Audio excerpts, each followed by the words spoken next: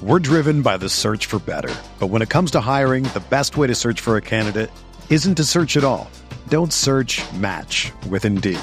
Indeed is your matching and hiring platform with over 350 million global monthly visitors, according to Indeed data, and a matching engine that helps you find quality candidates fast. Ditch the busy work. Use Indeed for scheduling, screening, and messaging so you can connect with candidates faster.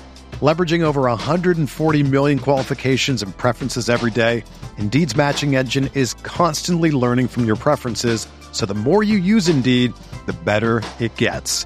Join more than 3.5 million businesses worldwide that use Indeed to hire great talent fast. And listeners of this show will get a $75 sponsored job credit to get your jobs more visibility at Indeed.com/Blue Wire.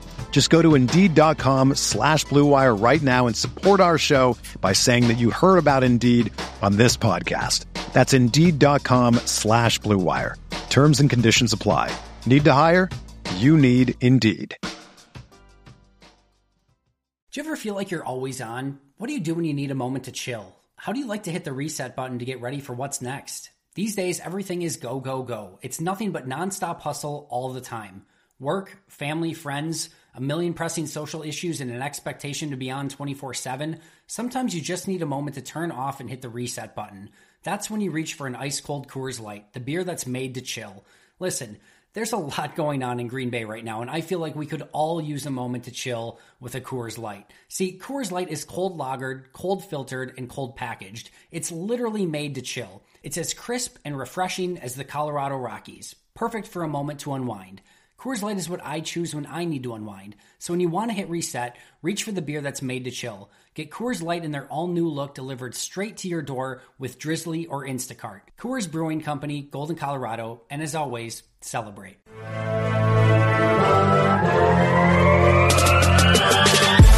"20 minutes a day, 365 days a year. This is the Pack-A-Day Podcast. Here it is. The season's on the line. Two receivers left and right. McCown takes the snap. He steps up. He's all by himself. Fires into the end zone. Caught! Touchdown! No! The Cardinals have knocked the Vikings out of the playoffs. Hands it off of Andre Baker. Right side into the clear. He's gone. May go all the way. He will go all the way. Right sideline to the 40, to the 30, to the 20, 15, 10, 5, touchdown. Hello and welcome back to another episode of a Pack-A-Day Podcast. You may be wondering to yourself, why am I hearing audio from back in 2003?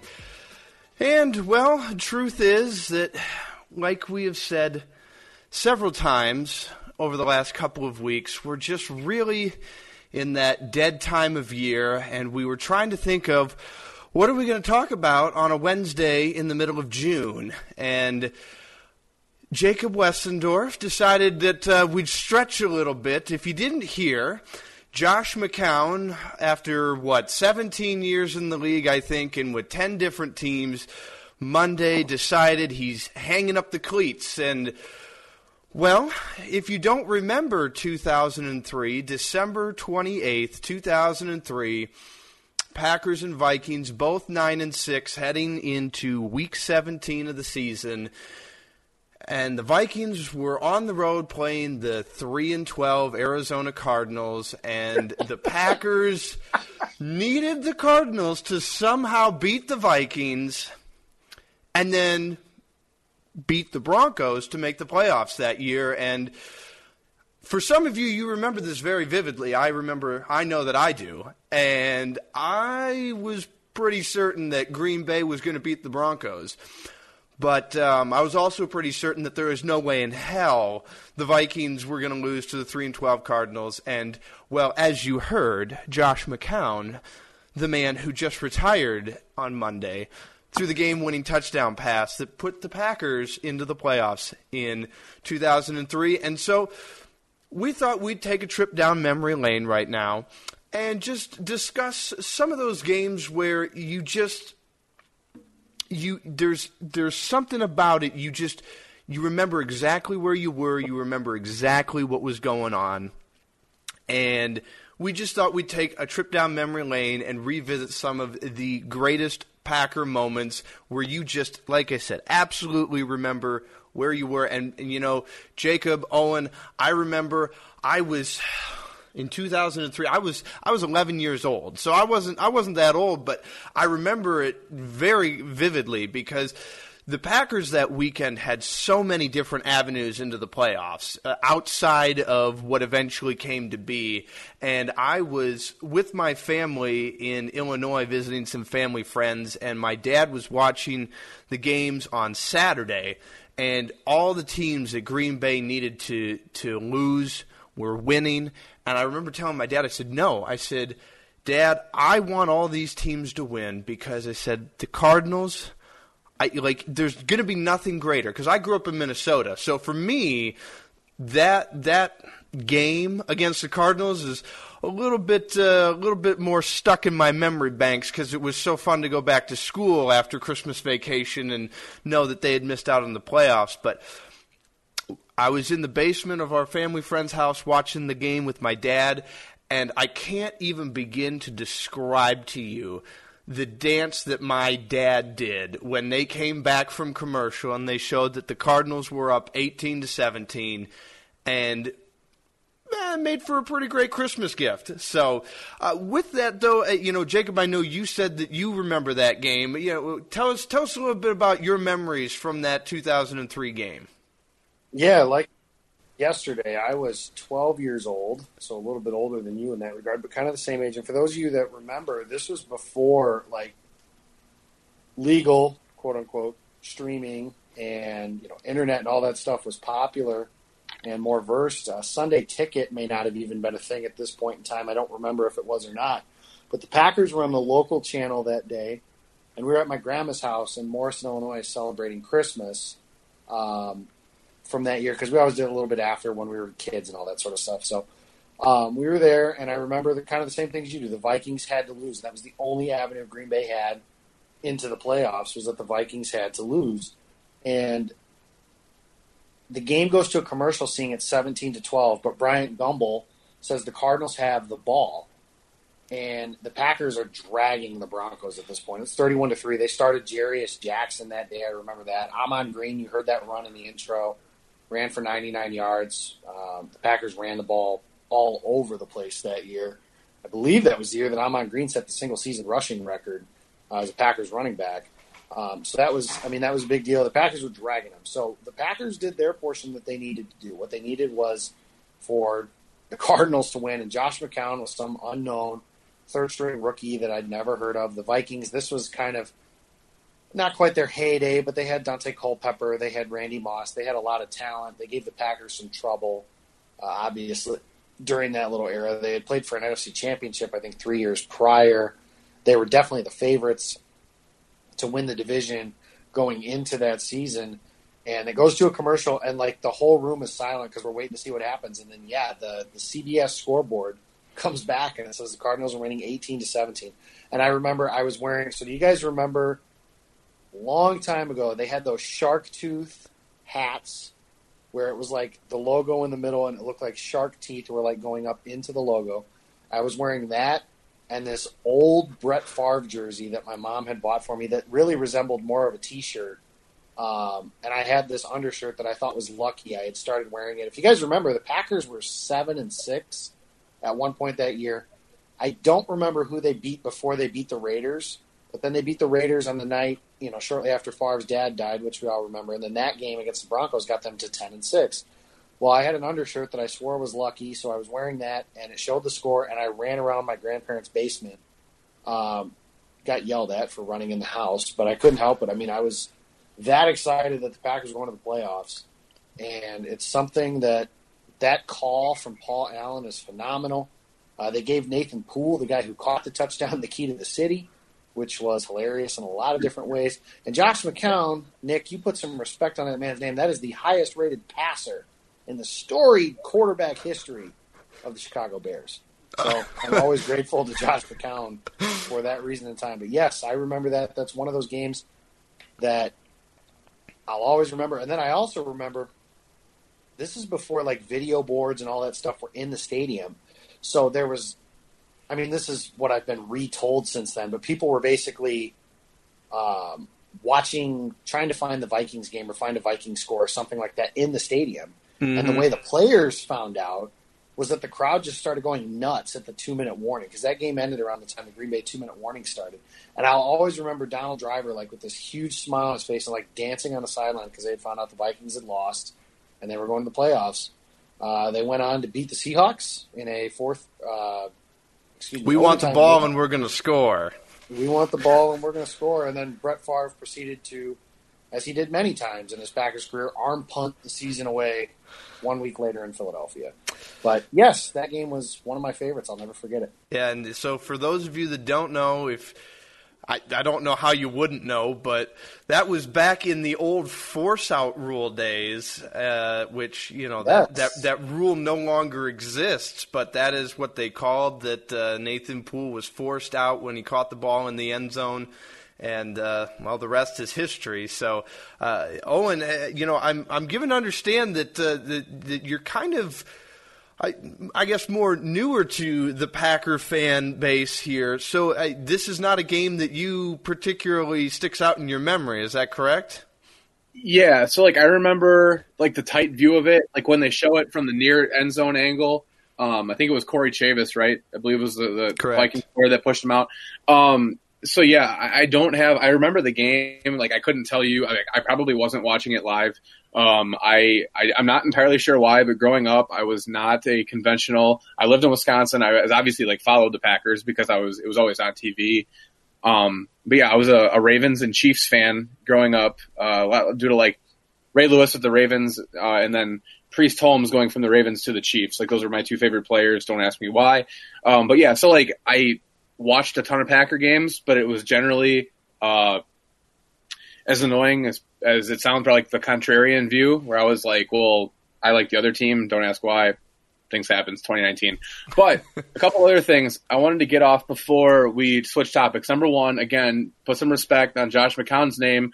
Look up the between the leg dunk video from the charity, like, celebrity basketball game. And also, Josh McCown, if you look on Mock Draftable, if you put him as a receiver, he's in, like, the 60th percentile of athletes at receiver. Well, I was, you know, very underrated athlete, Josh McCown. It was very interesting that you say that, because I was looking on Monday through Twitter, and I came across the Lions game where he played wide receiver against the Patriots, and until Monday, I had no idea that was a thing, and I'm watching some of it, and I mean, hey, you know, for being a guy that played quarterback, I mean, he's not, you know, Julio Jones out there running routes, but I mean, it looked actually kind of pretty impressive. So, you know, he's about 5 inches too tall to get the Julian Edelman thing, but if he had a different skin tone, he probably couldn't read defenses.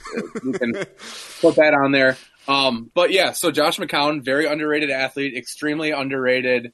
Probably just as a player, because he's, like, I mean, not forgettable, but he's very dismissible as a starter, because in almost any game he probably ever started, he wasn't, like, the better quote-unquote player.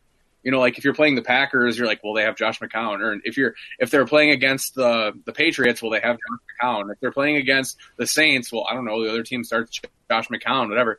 But a very underrated, very serviceable player that never probably got the true opportunity as often as he probably deserved, but for sure, yeah, definitely facilitated this great Packer moment.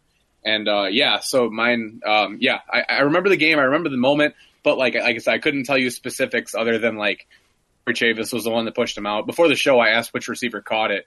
But yeah, I remember, like, Corey Chavis pushed him out, and I remember, like, the original viewing was, like, from behind the Cardinals offense, but the one that gets played so often is the one, like, from the near end zone where he gets pushed out on the left side. So I know that, but yeah, I'm a different vantage than you two are, for sure. All right. Well, not a problem there. But so this next one here I know is I've talked to Jacob about this one. This is one of his absolute favorites because anything that involves the Packers beating the Bears is always wonderful. But let's see if you guys know this one here. Rodgers gets the snap.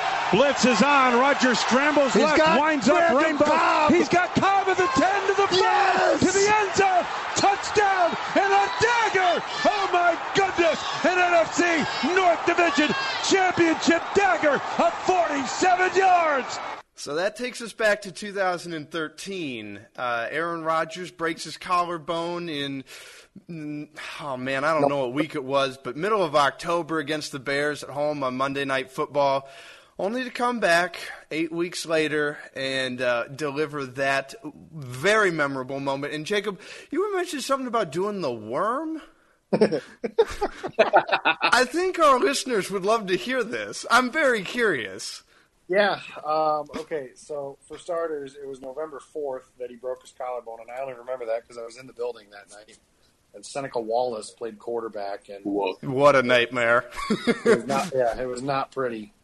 So obviously, the Packers have every reason to not make the playoffs that year, and nobody else in the division seemed to want to win the division that year. So they play the Bears in the last week of the season at Soldier Field, and it was right after Christmas, if I remember right, and I had come home the previous week. So I caught the Packers losing to the Steelers from my couch, and then the next week, they played Chicago, and I remember the Packers needed the Bears to lose to Philadelphia, and the Eagles just drubbed them on Sunday Night Football. They won by like 40 points or something like that. It was crazy. But I remember, so the game is kind of back and forth. Rodgers threw a couple of interceptions early. They scored a touchdown on a strip sack that nobody realized was a fumble until Jarrett Boykin picked the ball up. And they scored on that. And they're losing by 1. And I remember I tweeted something along the lines of like 88 yards for the NFC North crown. So they needed to go 88 yards and score a touchdown to win the game.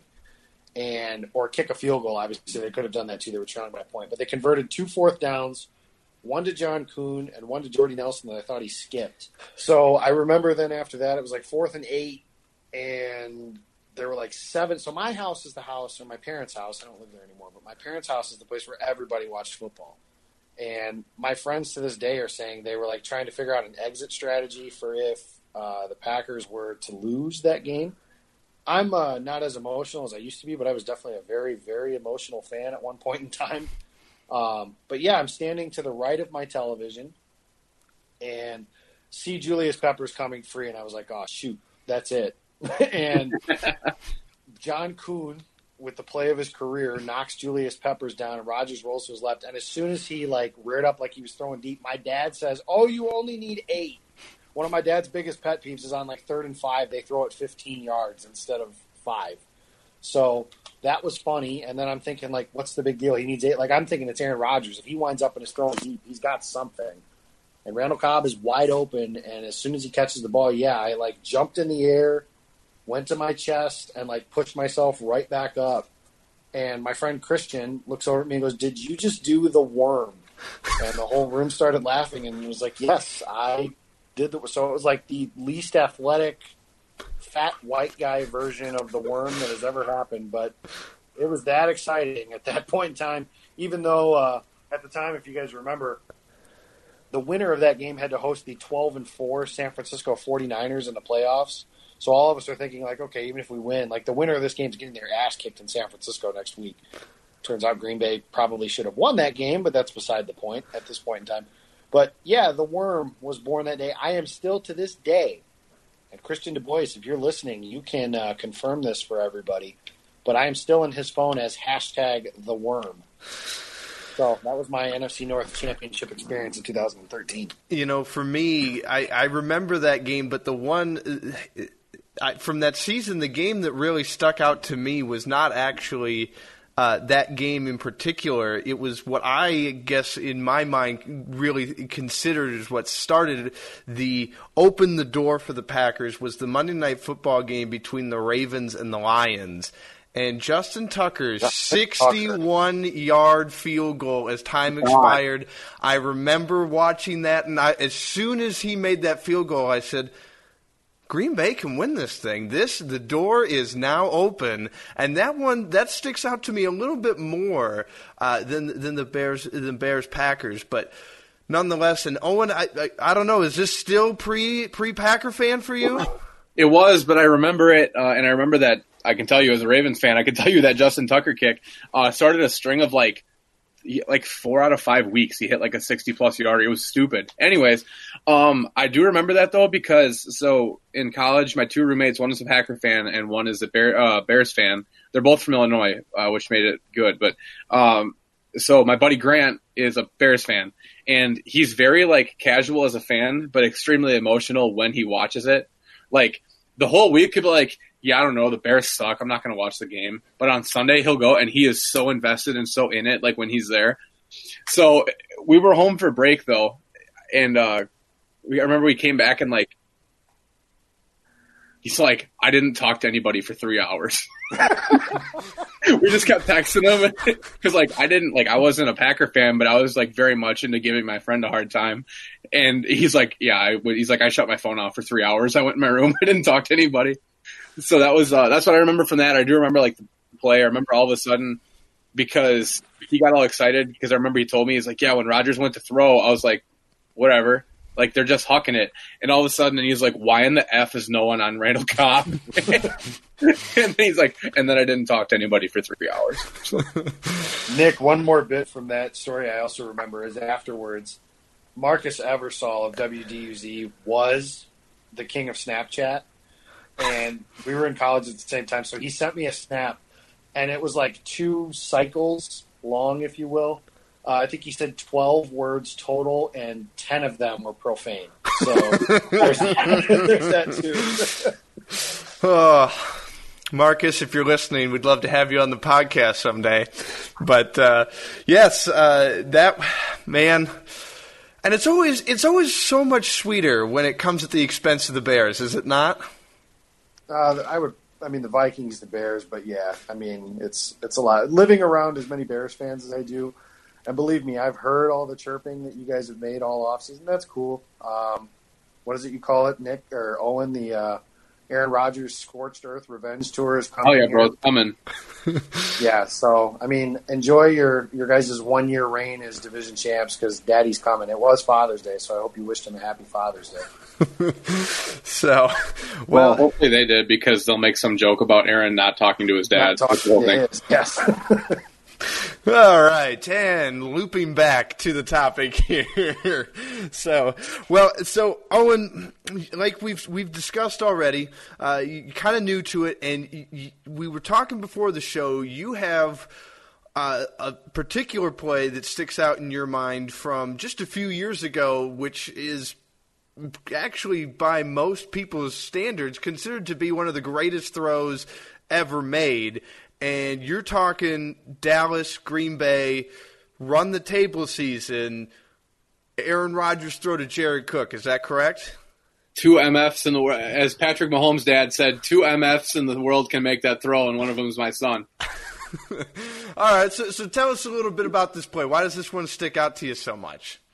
All right, so it was the first year that I was like, I'm still hesitant to call myself like a fan, like of any team, because it's short for fanatic. And I try to take, like Jake and I talk about this a lot, I try to take a lot of my emotion out of it. I try to be reasonable and rational and try to not be like that annoying biased fan that like the Browns fan that from every year in the last 10 thinks they're going to win the Super Bowl because this is the year that's their team. So I try not to do that. But so the first year, yeah, it was the run the table year, and the Packers were just bad. And I still stand on this take that the team was not good, and they were 4-6 for a reason. And all of a sudden, Aaron Rodgers is like, time to play hero ball, and he decided to, and he just went off and just got white hot like he does.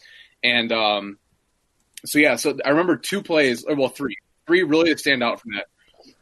One, the Micah Hyde pick on the bubble screen that Dak threw, they just telegraphed really bad. I remember that because I remember like that whole game, like Dom Capers is in like dime against the Cowboys, like 21 personnel. I'm like, oh, this is just not working. Like, so, but for whatever reason, in the second half, they just decided to stop running the ball, even though Zeke had like 100 yards at halftime. So they threw that bubble, and Micah Hyde read it and just took it and picked it. And I was like, all right, like this is going to happen. Like this is like there's a sign because the Packers jumped out way early in that game. I think it was like 21-7 or like 24-7 or something. And like, yeah. And then, so all of a sudden I was like, whoa, like they're going to run away with this. And then the Cowboys remembered that Ladarius Gunter was covering Des Bryant. And so he threw I think it was 2 touchdowns to Des Bryant, or at least one, like a deep throw and then a touchdown. And then all of a sudden, like the Cowboys had stormed back and we're right here. And I was like, oh man. And then I remember the second play, I was freaking out because I'm like, dude, they're just going to keep running it with Zeke and they're going to lose. So Micah Hyde made that pick and I was like, all right, like they'll be all right. The second play I remember, and this is like such an like a mundane, like not big deal play at all. I remember Kenny Clark made a tackle on Ezekiel Elliott on a screen pass outside of the numbers. And at that second, that's very relevant for the current day Packers because I was like, Kenny Clark is going to be an effing stud. Like that is unreal for a dude that size to make a tackle outside the numbers on a back like Zeke. I was like, that was a sign of things to come. So that's the second play. The third play, the one we talked about earlier, the Jared Cook play, Rodgers, basically the story came out, Randall Cobb said after the game that they had whatever the play call was, and Rodgers was basically like, all right, like this is what we're going to do, you know, like, and he's drawing like the play on his hand, like you're outside at recess with your buddies. And Rodgers, I can't remember who the free hitter was. I feel like it was a defensive back maybe. But anyways, so it came off the edge. Rodgers reverse pivots out of it like he does with everything because every single defender makes the same mistake on Rodgers every single time. Anyways, so he goes out and the underneath route is covered. And then all of a sudden you see Jared Cook like streaking through the defense. Nobody's close to him. But you're like, but you see it and Rodgers is still not really in a position to throw, which is as rare that is for him. Like he really wasn't in a position to throw. And I'm like, dude, like he's open and he's going to miss him just because he's not able to get his body around.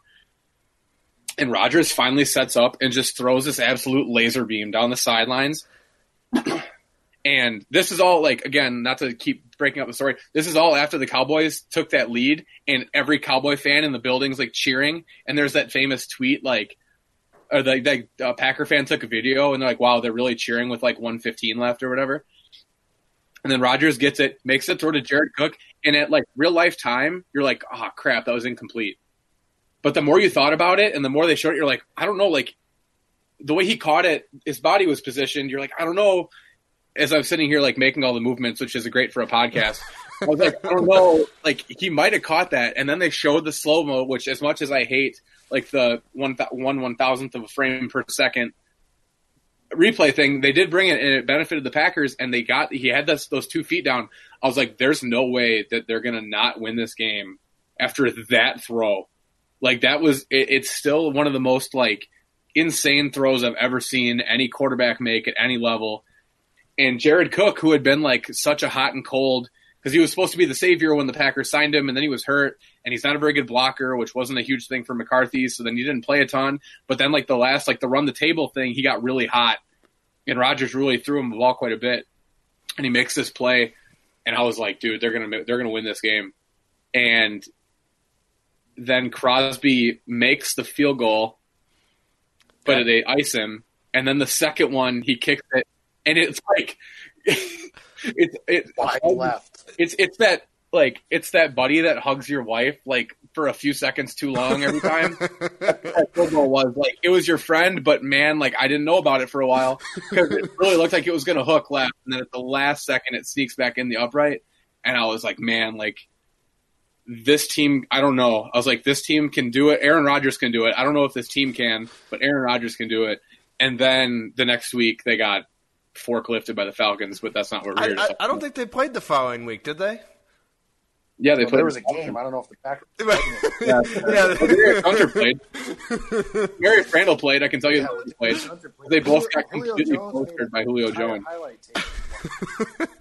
Yeah, well, you know, with that game, it's interesting because for me, the two things I remember most about that game was the Crosby having to kick it twice because I was so nervous because as soon as the first one went in, I said he's not going to make the second one because that's just how it goes. You don't make it twice in a row. But for me, the one play that's always so I feel very forgotten because of how great the throw was the play right before he hit Jared Cook. He got blasted. Aaron Rodgers got blasted the play before, and how he did not fumble on the play before when he got sacked because he got blindsided, and I was in awe that he did not drop the football. It was one of those like every tweet about making fun about quarterback hand sizes in April. Shut up for that second, because that was one of those like you got a huge hand and you get completely blindsided, and somehow all of your fingers are able to stay on that football. Because I think it was Jeff Heath hit him. I think it was Randy Gregory, right? No, it was a defensive back. It was Jeff Heath. Yep. Came off the edge. Dude, Jeff Heath also picked off Aaron Rodgers in that game. People yes, that. He was like player of the game if the Cowboys had won. Also funny you bring up his hand size because after the game, somebody asked him how he was able to hold on the ball, and he held up both of his hands and said, "Size matters." Like a legendary quote for so many reasons. The other thing about that, too, is like we traded, bombs, I guess, from kickers. So like Crosby makes a 56-yard field goal to give them a 3-point lead. The Cowboys go right down the field in like 10 seconds, kick a field goal, a 49-yarder or something like that from Dan Bailey to tie the game. And then, that whole sequence of events happens to give the Packers a win at the end. Something I will never forget from that game personally is, so this was my wife's first experience of watching a Packers playoff game with me. Because the previous week they were playing the Giants, and I was at the game. So she didn't get to see that. The Packers beat the piss out of the Giants that year, so that wasn't a big deal. But I will never forget during the 56-yard field goal. She doesn't know a lot about football, but she knew 56 was a long ways away. And if you missed it, it probably wasn't a good thing. So I looked over at her after the kick was made, and her eyes are like wide open, and she has both hands covering her mouth like she is terrified about what happens if he misses this kick. And then after the Cowboys field goal, I had my friend Vince was at the house, and it was me, Vince, my brother, and Frankie. And after he made the kick, I just jumped on him and we like dogpiled. It was the last game he and I ever watched together because he moved to Las Vegas, so that was kind of cool from that standpoint as well. But that Cowboys game was something else in terms. I mean, it's the last time the Packers have won a playoff game. I make that sound like it was a really, really long time ago, but I also remember as the game ended, I like to make fun of Jason Perrone's age, my podcast partner, but he lived through like every 90s ass kicking that the Cowboys gave the Packers. So he calls me as the game ends, and he's like, dude, I'm like close to crying, and I'm like screaming in the phone, like, I told you we were going to win. I told you we were going to win. And he was like, we weren't going to do a podcast that day. And finally he was like, F it, let's just do it tonight because it'll be awesome. And one of the best shows we ever did because it was just complete raw emotion. At the end of the show, both of us are like the last question for the show is, are the Packers going to the Super Bowl? And we're both like, hell yeah, they're going to the Super Bowl. And then like 3 days later, we get word that like Jordy's ribs are broken, Aaron Rodgers is sick, there's a flu bug going around the locker room, and we were just kind of like, we're screwed, aren't we? All right, so this doesn't get talked about enough, but like people get their jokes off because he played in the AAF this year, but Ladarius Gunter covered Odell Beckham, Dez Bryant, and Julio Jones in 3 straight weeks, and as much as it's like easy, like he got completely like sunned by Julio, like I get that, but probably super underrated as far as like I'm a big person on like the non-tangible effects that like another player has on a team, right? Like, so like for the Badger fans that are familiar, Alec Ingold came to Wisconsin as a linebacker, got moved to tailback, then was a backup, had like 6 touchdowns as a true freshman at tailback, then moved to backup fullback for 2 years before finally getting another opportunity to really start. He played quite a bit, but like didn't start, and like that was always it's a huge thing for me. Like he wore a lot of hats for that team, and he scored plenty of touchdowns for a fullback. Like, don't get me wrong, it's Wisconsin, but like I'm not like that's not the career arc you think you're going to have when you get switched to tailback as a freshman and scored 6 touchdowns. So like as a football, like I only coach high school, but like you really appreciate those kids that like accept their role and like really add more to the team than they're like.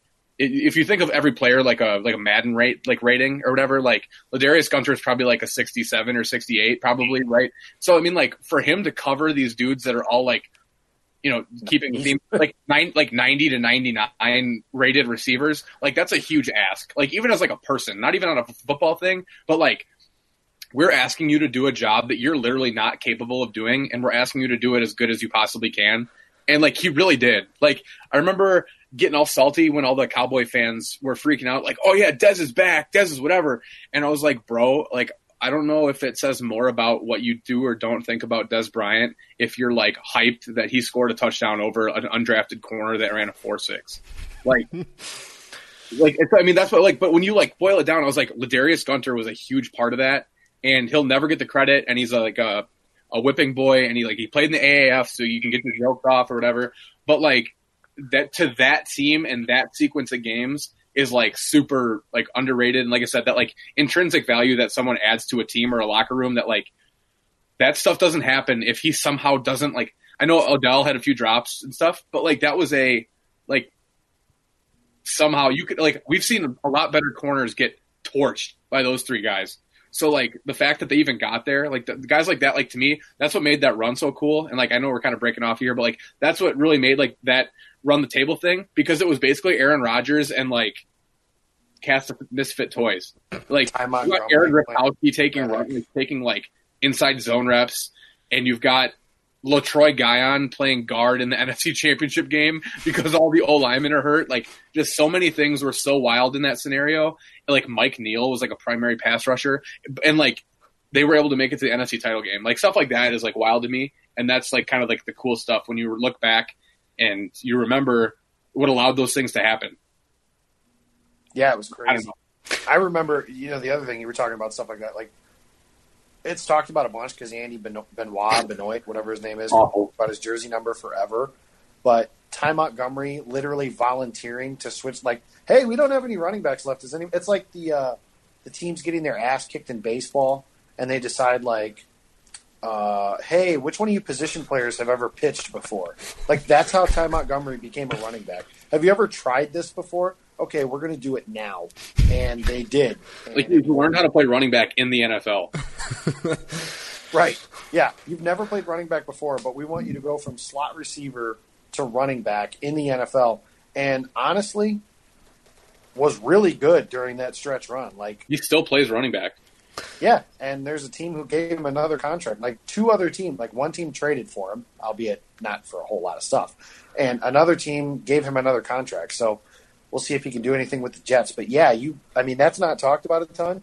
And that's something I think I agree. You know, I think back to that team and, you know, what makes that group special? What made that group fun? And there's always something, if you're a fan or, you know, whatever word Owen likes to use, I guess. But if you're a fan and you want to look back and think, like, every team has some special quality about them. This past year's team, I'm not quite sure what that was yet. I haven't figured that out. But that 2016 team, you mentioned misfit toys, like, 1 week Jordy's out and it's Devontae Adams, or Geronimo Allison, who's an undrafted rookie that year, is making plays down the seam, or Demarius Randall is deciding to play a little and gets a couple. Bro, Demarius Randall, public enemy number one, with, like, kept getting pick sixes, and that was the greatest subplot of any Packer season I've ever seen. Like, Packer fans were, like, breaking their backs, bending over backwards to delete the takes from the week before. Like, just cut this guy. He left the stadium in the middle of the game. He doesn't care. He doesn't deserve to be a Packer. Cut him. And then he picks sixes, Dak, and everyone's like, okay, maybe he's all right. I don't know. Yeah, right.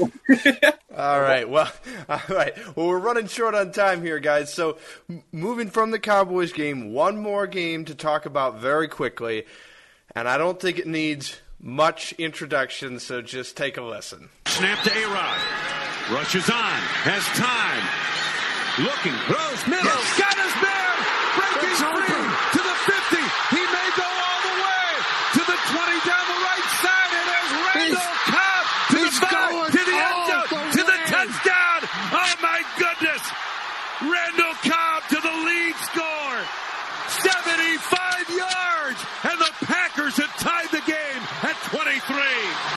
So just a season ago, to start 100 seasons with the Packers, well, I mean, what more do you say about a 20-point, what about 17-ish minute comeback of Aaron Rodgers over the Bears to start 100 years? Guys, the one thing I remember about that game, halftime 17-0. I'd been looking forward to football being back for so long. and I was just so angry. I was doing dishes. So ready for it to be done again. Pretty much. I was just like, well, and I was doing dishes at halftime. I turned the game off. I broke a measuring cup out of anger during halftime because I was so looking forward to it. And I was like, great, season's already over. He tore his ACL, broke his leg, whatever. And, well, I mean, the rest of the game doesn't need much to be said about it other than 24-23. I don't know what you guys remember most about that night, but I mean. Nick, not all that incorrect when you said he tore his ACL and broke his leg. That was actually pretty close to the truth that happened. But I do remember he went into the locker room on a cart, and I was thinking the same thing you were. Like, you look forward to this for 6 months, and I mean, I don't know how you guys felt about the team's chances at the beginning of the season, but I was pretty optimistic. The team was good when Rodgers was healthy the year before. So as long as he was healthy, I'm like, we're in pretty good shape. And then he came out of the locker room, and it was that loud. And then I'm thinking, like, okay, hopefully that's not, like, the loudest this building gets. And, boy, was it not. There are two moments that I've been in the stadium that I can think of that are in contention for, like, loudest I've ever heard it. One is that Randall Cobb play that we just played. And the other is 2015 after they lost the Seahawks in the championship game. They played them the next year, and it's 27-17.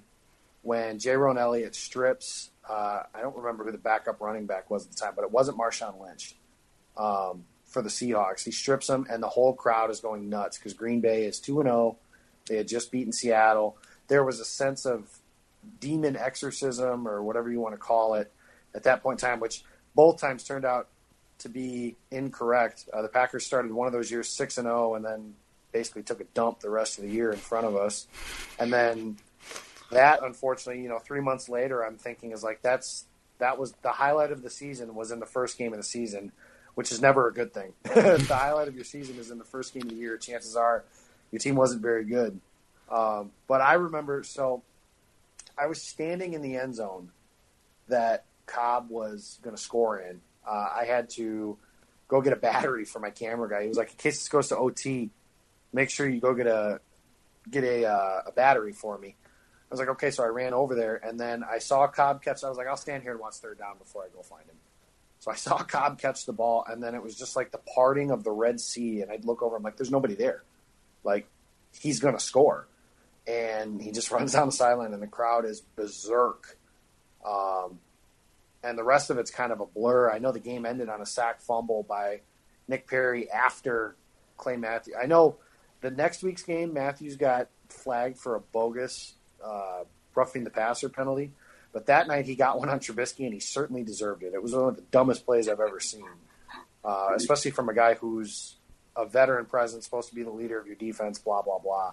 But, yeah, that game was something else. The bomb to Geronimo Allison is like I mean, guys, we could do a 3-hour show on best throws of Aaron Rodgers' career, but this one definitely makes that discussion too. He's throwing on one leg and just throws a dot right over Kyle Fuller's fingertip. Yeah, please let me talk about this because that's what I was going to do, and you just stole my thing. So please. Okay, so I won't say anything more about that. So the biggest thing, so Geronimo Allison, speaking of undrafted guys that run 4.6s, Geronimo Allison completely torches the Bears' number one corner that the Packers tried to sign and basically made the Bears overpay for. And then week one gets beat deep by a dude who's pilled up on one leg, gets beat deep by a 4.6 receiver, and then later in the game drops the game, what it would have been the game-winning interception. Yes. I believe it was like the play before the Cobb touchdown, right? I believe so. That drive, he dropped what would have been, because it was him and I think it was Allison, I think, had a miscommunication and threw it, and Fuller had it in his hands and dropped it. And it was either like the play after or 2 plays after hit Cobb for that touchdown. I was like, dude, like, this is it. And then so between like the as emotionless as I try to stay, like the peak of that win to like the absolute like crestfall of Jair Alexander making the game-winning pick against the Falcons or the Vikings and having it be negated by like one of the worst, awful, like league emphasis pass, or like roughing the passers I've ever seen, and then end up tying because Daniel Carlson sucks. like, dude, like, that was rough. I was like, man, I don't know if we can do this. Like, the Packers haven't lost a game yet, but like you feel like they had lost 2 games already. Yeah. Like, they should have lost. Yeah, they should have lost. They should be 1-1, really. They should have lost to the Bears, and they beat the Vikings, and really neither of those 2 things happened. So I don't, dude. Something from that kick from Carlson. I remember the Paul Allen call, not to keep making fun of Paul Allen, but he yells like Carlson before the last kick, and it's like he missed it. Why? No! Oh, that's a hotkey that'll never get old. Pretty simple. And then any Wisconsin fan will know the Badgers played Auburn in the Outback Bowl in 2014. Melvin Gordon's last year there, and Carlson was a freshman kicker, and he missed 2 field goals, and the Badgers won that game. So like, Wisconsin thing. Yeah. Last thing about this Bears game that I remember was, okay, so everybody that listens to this knows I'm from Illinois, so I've got a lot of friends that are Bears fans, unfortunately. And at halftime of this game, I don't check my phone and I don't respond to BS messages during a game, but I have like 30 messages at halftime about how, 17-0, your boy's hurt, blah, blah, blah, blah, blah. And I go through. The only thing I was trying to find on my phone was whether or not the quarterback was coming back in the game for Green Bay. And then after the game was over, I didn't have any messages in my phone, so I just responded to all of them. I was like, what happened? You guys got pretty quiet pretty quick here. Like, did something happen? Did the game go 4 quarters instead of 2? Is that how they play football these days? So, yeah, unfortunately, that was the highlight of the season. But I will never forget how loaded my phone was until the 4th quarter of that game when it got pretty silent. All right. Well, we have gone way over on time, guys, but it was like any other. Imagine us staying on time. Oh my gosh! Not too bad for having nothing to talk about. Well, and then that doesn't include the 30-minute pre-show that we did right before recording this. So, we're at about hour and 15 minutes here. For you guys though listening. Probably felt like an hour and 15 minutes with the 3 of us, but it's really only about 40 here, so we're doing pretty good. All right, well, guys, it was fun taking a trip down memory lane. Jacob, you made me sad when you pointed out that the last Packers playoff win was that Cowboys game. It's one of those things that doesn't really click until you say it out loud, and now I'm a little sad about that. But 3 playoff games this year: divisional, conference title, and a Super Bowl. It's 3 playoff wins. It'll make up for the next couple of years. Well, I certainly hope you're right about that. But. Yeah, once again, fun taking a trip down memory lane, and man, I swear to you guys listening out there, we will get real content coming up here soon. It's just, when Josh McCown is leading off a Packers podcast, you just know that it's just that time of year. So, but that was my idea. I see how much you respect my. Now that's twisting words, but All right. Well, as the train rolls into the station here, quickly for our listeners, guys, if they want to keep up with both of you, Jacob and Owen, on your food rants and your just lambastic takes on Twitter, Jacob, how can people follow you on Twitter? It's at Jacob Westendorf, and following up from my last podcast with Owen, no, macaroni and cheese is not a seasonal food. I can have that year round if I damn well please. That is a fact. I don't have all 3 meals, bro. And Owen, if people want to follow you and interact with you on Twitter, how can they do that? Oh my God! Follow the funniest awful account on Twitter at Reese Draft, RIESE Draft. We're getting closer to football. There will be more takes. But yeah, come for the football content. Stay for the awful, funny jokes and self-degrading jokes. All right. And as always, guys, if you want to follow me, you can follow me on Twitter at SportsSmitty. But like I will continue to say, Jacob points out every time we do this, there's not really a reason to do that because I really don't tweet that much, so that's a personal decision, and I'm probably a smart one. I've noticed that over about the last 6 months. It's a very smart decision, but nonetheless, once we get into football season more here, I'll certainly be tweeting a little bit more, but you can always do that. Make sure you're following the Pack-A-Day Podcast on Twitter at Pack-A-Day Podcast, and make sure you're liking and subscribing on your favorite podcast listening platforms. Thank you so much again for listening today, guys, and hopefully this trip down memory lane has been fun for you. And let us know at Pack-A-Day Podcast or any one of our 3 Twitter accounts what your favorite Packer moment is, where you just you remember exactly where you were, what you were doing. Make sure to let us know that on Twitter as well. So thanks again for listening, guys, and as always, go Pack Go. Sunday Night Football in the start of a historic season for the Green Bay Packers. Rodgers in the shotgun. Here's the snap. Rush is on. Rodgers nowhere to go, and he's snowed under. Back inside the 30, and Rodgers is down. Roy Robertson, Harris, Khalil Mack. And Rodgers unable to get up. Oh, my goodness. Wow. Down at 19 from the Green Bay 30. Snap to Kaiser under pressure immediately. Dumps it up right side. It's intercepted. Intercepted by Khalil Mack. Circle route to the 15 to the 10. He's to the 5 to the end zone. Touchdown. Oh, my goodness. Khalil Mack's had a sack, fumble recovery, interception return for a touchdown.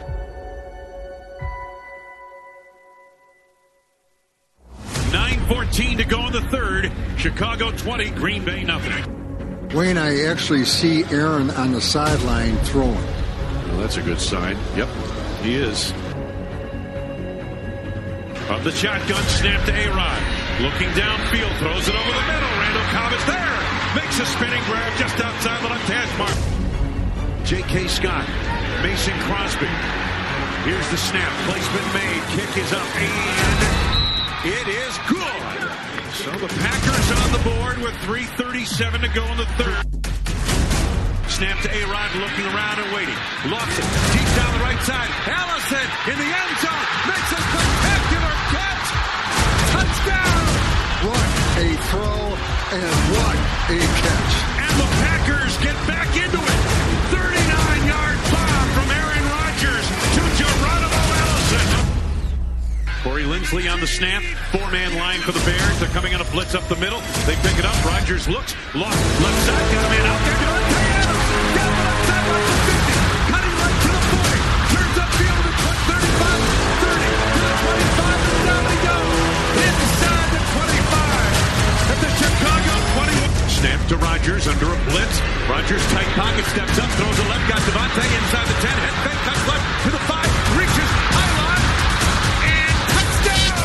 Oh, what a play by Devontae Adams. Snap to A-Rod. Rushes on. Has time. Looking. Throws middle. Got us there. Breaking free to the 50.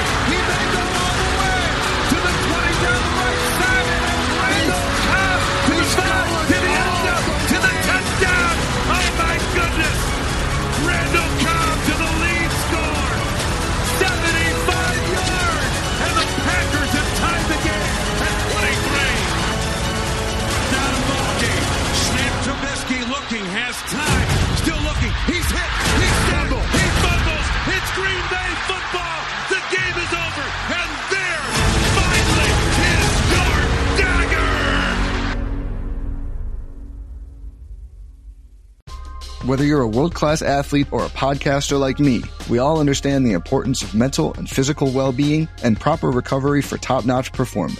That's why I'm excited that Unified Healing is sponsoring this podcast. Unified Healing is a new and super innovative global network of wellness centers powered by Energy Enhancement System, or EE System. If you haven't heard of the EE System, you'll want to listen up. This technology promotes wellness, deep relaxation, purification, and rejuvenation.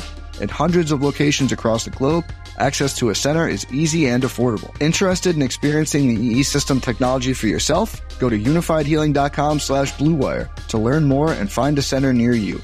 That's unifydhealing.com/Blue Wire. No material or testimonials on the Unified Healing website are intended to be viewed as medical advice or a substitute for professional medical advice, diagnosis, or treatment. Always seek the advice of your physician or other qualified healthcare provider with any questions you may have regarding a medical condition or treatment and before undertaking a new healthcare regimen, including EE system.